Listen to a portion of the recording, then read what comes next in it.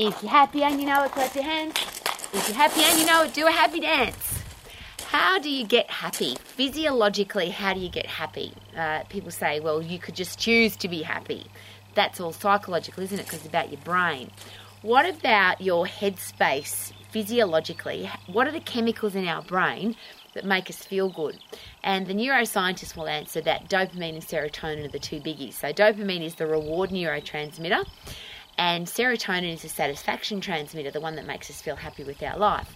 So dopamine, which is reward for getting away from a threat, overcoming something or doing something. So when we achieve, we feel good. But we also get dopamine from chocolate, from drugs, from playing computer games, from going shopping, from gambling. There's a whole heap of things that produce dopamine in the brain. Some of them have great side effects and some not so great. So here's an interesting connection. If you want to be happy every single day, you have to have dopamine. It's that it makes you feel good.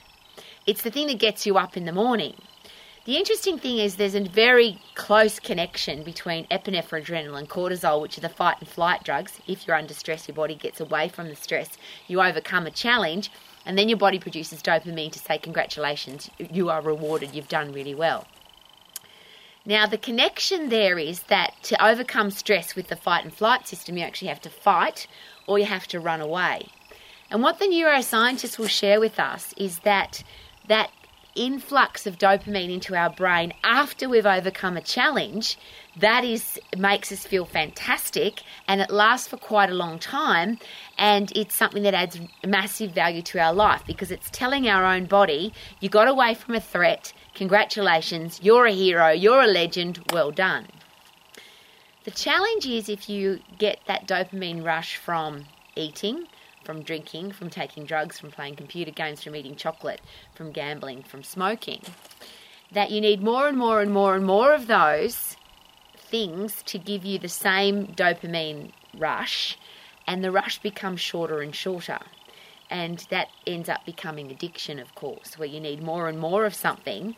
So you need more. You need to gamble more. You need to eat more. You need to play more computer games. You need to go shopping more. You need to take more of a drug so that you get that same rush.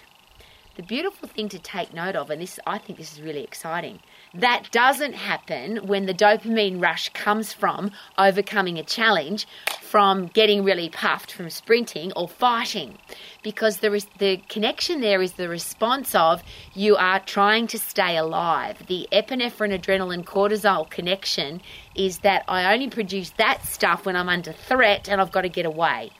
When I get away from the threat, if I didn't die, I get a dopamine and serotonin rush. That connection doesn't stop. Every time I do that, I'm going to feel rewarded because the body's, I've got a bee. I love bees. I have lots of them at my house. And I share that with you. See, that in itself, that's a dopamine rush, because if a bee's going to bite you, you get anything that puts your body under threat and you overcome the threat, that dopamine rush has a long-lasting effect and it makes you feel really good. The ones that need or become an addiction, the ones that are a challenge, and we all know it now, social media is a big one. I get a like on social media, or I open up my phone and there's something exciting there, or I play a computer game and I win the game, but none of those things are keeping me alive. So they don't have a long-term effect on the way dopamine affects my life. And I'm sharing that with you because people share with me every day, how do I be happy? How do I feel satisfied? How do I have a great life? Rowie, you're always happy. You've always got a positive attitude. You're always upbeat. And that's exactly right, because my dopamine rush, and I'm filling my body with dopamine on a really regular basis, but my dopamine rush doesn't come from smoking, drinking, taking drugs, playing computer games, or eating chocolate. It comes from fight and flight. It comes from the after effect of epinephrine, adrenaline, cortisol. It comes from the after effect of fighting and flighting. So I'm always happy because my dopamine comes from I got away from a threat, I got puffed, I lifted heavy, I overcame a challenge. My mantra of learn, laugh, huff, puff, lift every day means that I'm going to have dopamine and serotonin, happy drugs, happy neurotransmitters, the things that make me feel good. They are going to be in my body all the time for the right reasons. So yes, you can get a rush from a lot of things, but a long-lasting rush that lasts, that doesn't need to get more and more and more and more of, doesn't come from eating chocolate, gambling, playing computer games, opening up your social media, taking drugs. If you really want to be happy every day, get puffed, lift heavy, and live your life to the max. That's how simple it really is.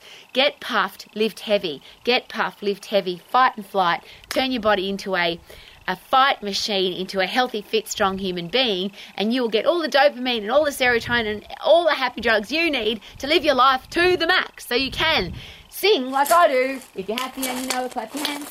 If you're happy and you know it, you will be, because you're healthy and you're fit and you're strong. Woohoo!